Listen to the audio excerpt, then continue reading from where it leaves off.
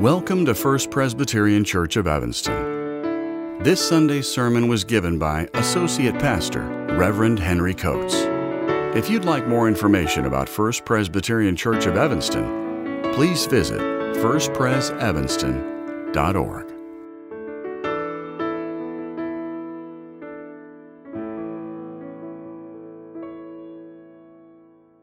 Our scripture reading today is from Acts of the Apostles, chapter 8, verses 26 through 40. Please join me in a prayer for illumination. Lord, open our hearts and minds by the power of your Holy Spirit, that as the scriptures are read and your word is proclaimed, we may hear with joy what you have to say to us today. Amen. Acts 8, verse 26. An angel of the Lord said to Philip, "Get up and go to the south, to the road that goes down from Jerusalem to Gaza. This is a wilderness road."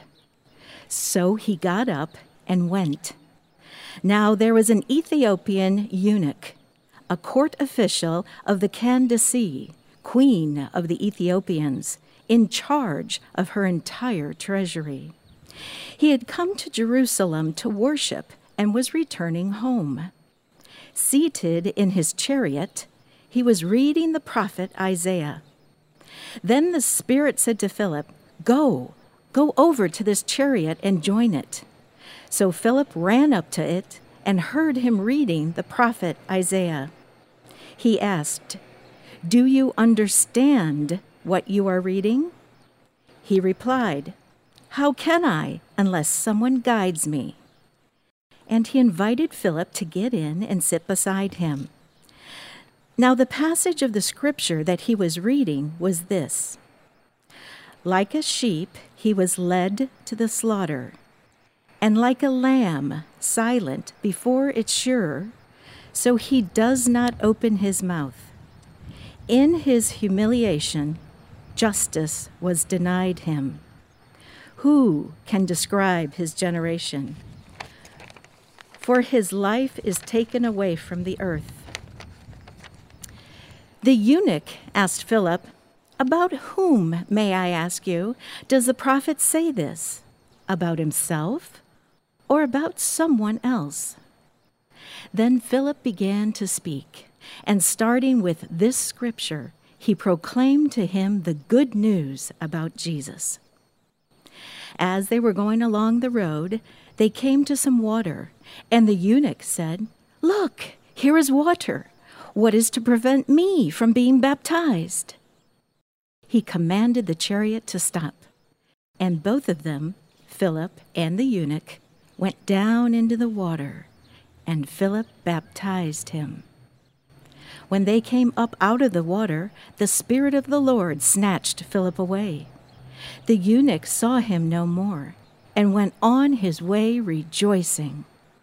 But Philip found himself at Azotus, and as he was passing through the region, he proclaimed the good news to all the towns until he came to Caesarea. This is the word of the Lord. Thanks be to God. Amen. Good morning, everybody. It's really good to see you all today. The wind is blowing, but it is gorgeous outside. And yes, I just put up my stole like a fighter pilot. We're just going to have to go with it, all right? Let me pray. Lord, may the words of my mouth and the meditations of all our hearts be pleasing unto you, you who are our rock and our Redeemer. Amen.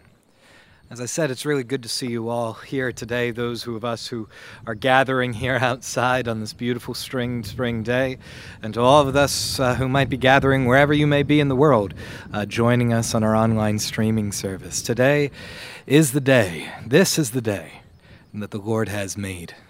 Let us together rejoice and be glad in it. That's right, Bob. So this morning we are going to be talking about a disciple who doesn't make much else of an appearance in the Bible, and a eunuch. We're going to be exploring topics of God's call, the importance of listening to questions asked, and the extent that God's desire to be in relationship with the rejects, the outsiders, the ones we don't expect, can surprise us even today. Surprise and perhaps give comfort that God wants to be with folks even like us. I know you all probably realize this, but God does call us to go outside of our comfort zones. I mean, we can say for the past year and a half, we've all been outside of our comfort zone one way or another. I mean, I am happy to see us all worshiping in our parking lot today, right? Or through an online streaming service. But this is outside our norm. This is outside of our comfort zone. Now, some people like to think of Christianity as a comfortable religion, a faith that doesn't demand too much, which rests in complacent hope and easy assurance. Now, that might be a fair critique for how Christianity has developed over the centuries, but that's not how the Bible shows following Jesus is like. Sometimes in the Bible, the Holy Spirit wakes you up with no more than a divine impulse to get up and go. The central character of the book of Acts is the Holy Spirit of God, the very Spirit of Jesus Christ, driving the good news outwards from Jerusalem, Samaria, to the ends of the very earth out of God's love for the world, out of God's deep desire for relationships with people in Jesus' name. This desire of God, this compulsion driven by the Holy Spirit to witness to the name of Jesus the Messiah wherever, however, isn't straightforward. I think of the poet Emily Dickinson. It goes slant at times. And it isn't for the faint-hearted. So thank God that through the power of the Spirit we can be brave. There's an intensity to the spread of the gospel. There's an intensity to the love of God that seeks us out wherever we may be, whoever we may think we are, that will not let us go and will take us to places we do not expect. Now, Philip was a disciple of Jesus. Is he the same Apostle Philip mentioned frequently in the Gospel of John? No, it doesn't seem so. That's not what the Bible suggests. Our Philip was called a deacon, appointed in Acts 6, verse 5, as one of the 7 deacons appointed to tend to the poor of the Jerusalem church. Later in Acts, he's referred to as Philip the evangelist in Acts 21, 8 through 9. The most we hear about him, though, is here in chapter 8.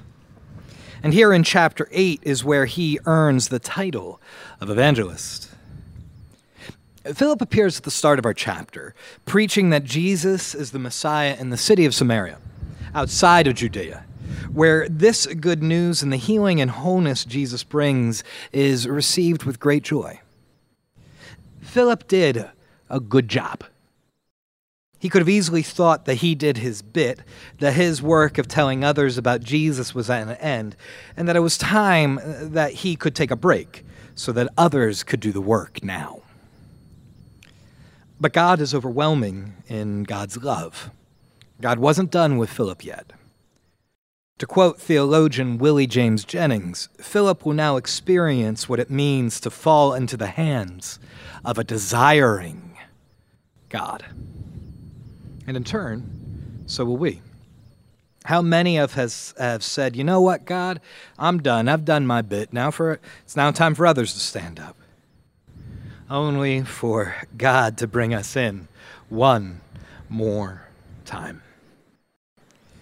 Verse 26 into verse 27 reads, Then the angel of the Lord said to Philip, Get up and go towards the south, to the road that goes down from Jerusalem into Gaza.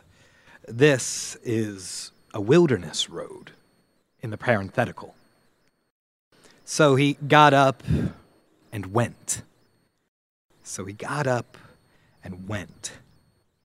The Spirit of God, through the voice of an angel, does not tell Philip why he must get up and go, just that he get up and go. If this were me, I would have wanted to talk it over with God. I like talking.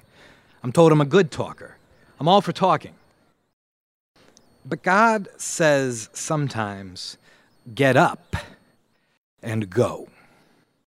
As a friend of mine once observed, imprecise direction and clear obedience. This is what God needs to direct disciples. Imprecise direction and clear obedience.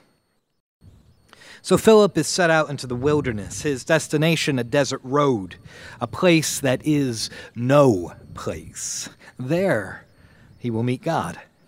There on the road that leads from Jerusalem to Gaza, from the near and known to the distant and unknown, Philip will again witness a God whose love expands over every road, every wilderness, every deserted place. There is no place that God is not. The Spirit is the Lord of the road.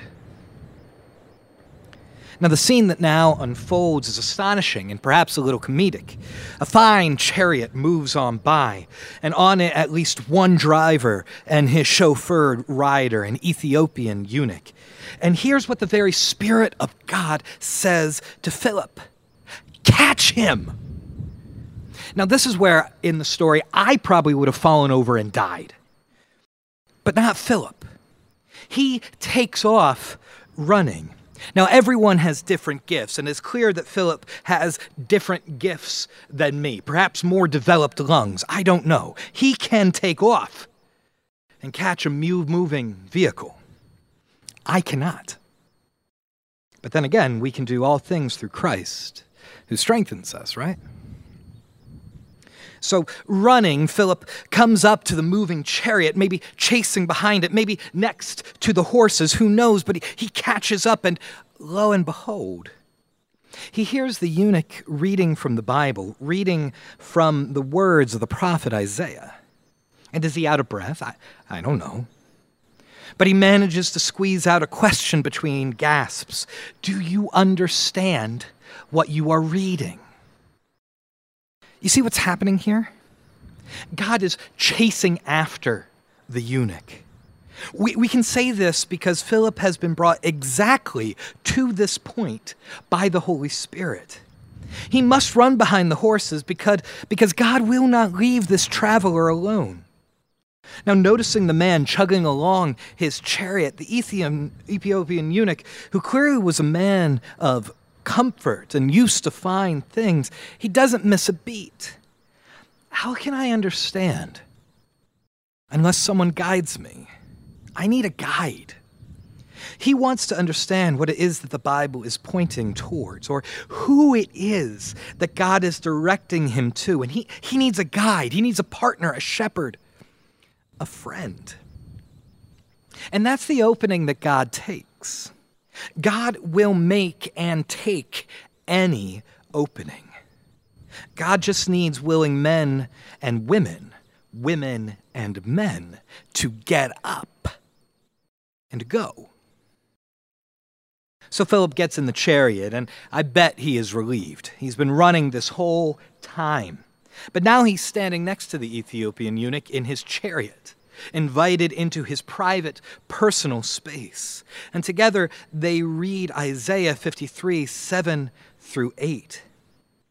And he, because of his affliction, opens not his mouth. He was led as a sheep to the slaughter, and as a lamb before the shearer is dumb, so he opens not his mouth. In his humiliation, his judgment was taken away. Who shall declare his generation? For his life is taken away from the earth. Because of the iniquities of my people, he was led to death. Now let's take a moment and talk about the Ethiopian eunuch. He was a proud son of Africa. Imagine him now, dark and as beautiful as the sky is at night.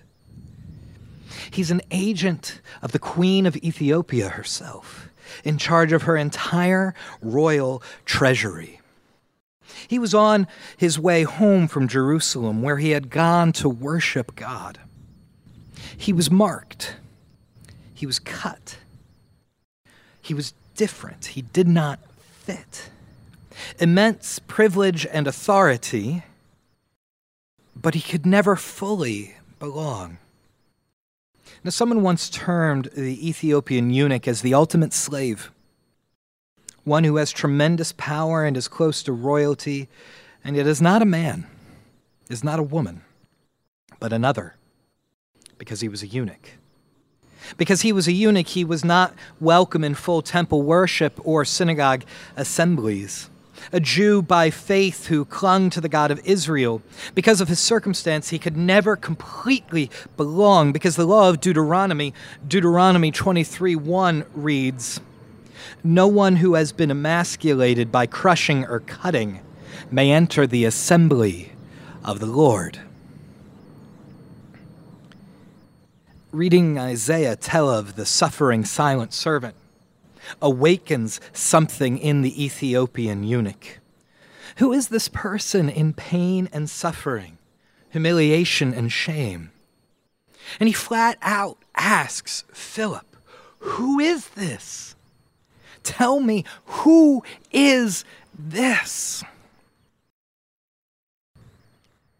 And so Philip begins to speak, began to tell him of Jesus, he who in his shame suffered and died for all, including the Ethiopian eunuch himself, the one whom God desired. There's a sweet interplay here. The Ethiopian eunuch desired God, but could not feel accepted. But the miracle of Jesus is that God desires all, that no one is left outside the gate, that all are welcome in and called son, daughter, beloved of the King. Even one so markedly different, like the Ethiopian eunuch. God's desire overwhelms all things different, all things strange, all things out of sorts, and all things slant. Nothing can separate us or anyone from the love of God. This is the good news of the gospel, and it is this that Philip related in the chariot on that day when the Holy Spirit told him to what? Get up and go, and chase after some horses along a wilderness road to catch a man on a chariot, reading Scripture. There have been 3 questions up to this point, and now a 4th, another blunt one. What prevents me from being baptized? The Ethiopian has found himself in Christ. He is in Christ, and Christ is in him, and now the water waits for the joining. All that remains in reply to his question is his own confession. I believe that Jesus Christ is the Son of God. Verse 37. The eunuch wants God as much as God wants him. And so immediately, he is baptized. His life has been forever changed, his trajectory altered, his whole being transformed into a new thing. He is, despite it all, a new creation in God. And he goes on his way rejoicing. The Bible says at this point that the Spirit of the Lord snatched Philip away. You see, God wasn't done with Philip yet.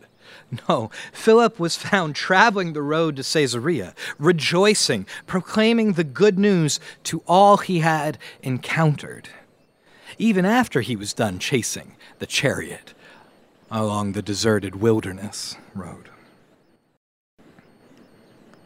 So what do we take from this story? This beautiful, odd story.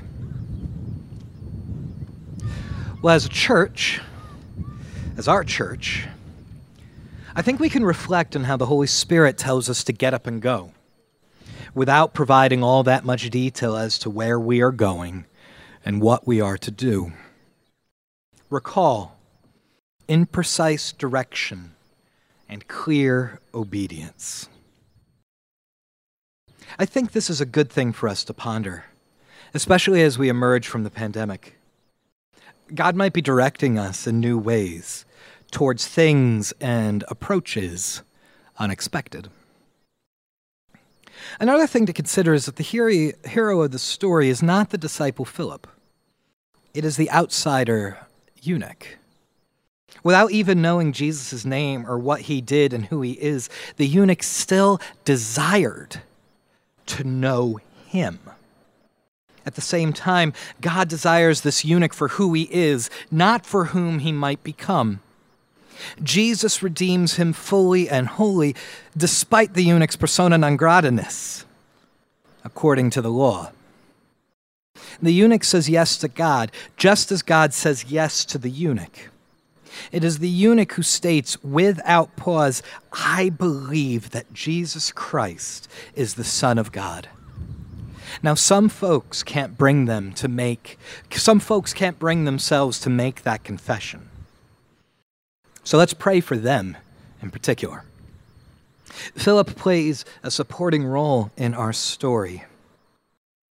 Who might God be asking you to chase after, to embrace in the name of Jesus? That's a question our church could ask as well. Our world is hurting. Yet the name of Jesus isn't held in high regard by people who have been burned by Christ's disciples.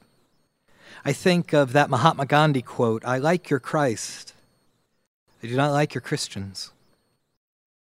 How do we reach people, chase after people like the eunuch? Love people as God loves and desires them themselves. It's a fair question to ask. A third thing to note is that Philip preached Jesus in light of the questions that the eunuch asked. Philip listened, and listened well. He didn't come in with an agenda. He didn't come in with any idea of what he was going to do. His only instruction, recall verse 29, is go and catch that chariot. The Spirit drove Philip towards the eunuch, not out of a desire to convert, but out of a desire to catch, to love, to welcome the Ethiopian into the family of God in Jesus' name. There is something profound here if we have ears to listen. And fourth, this is something to tie it all together.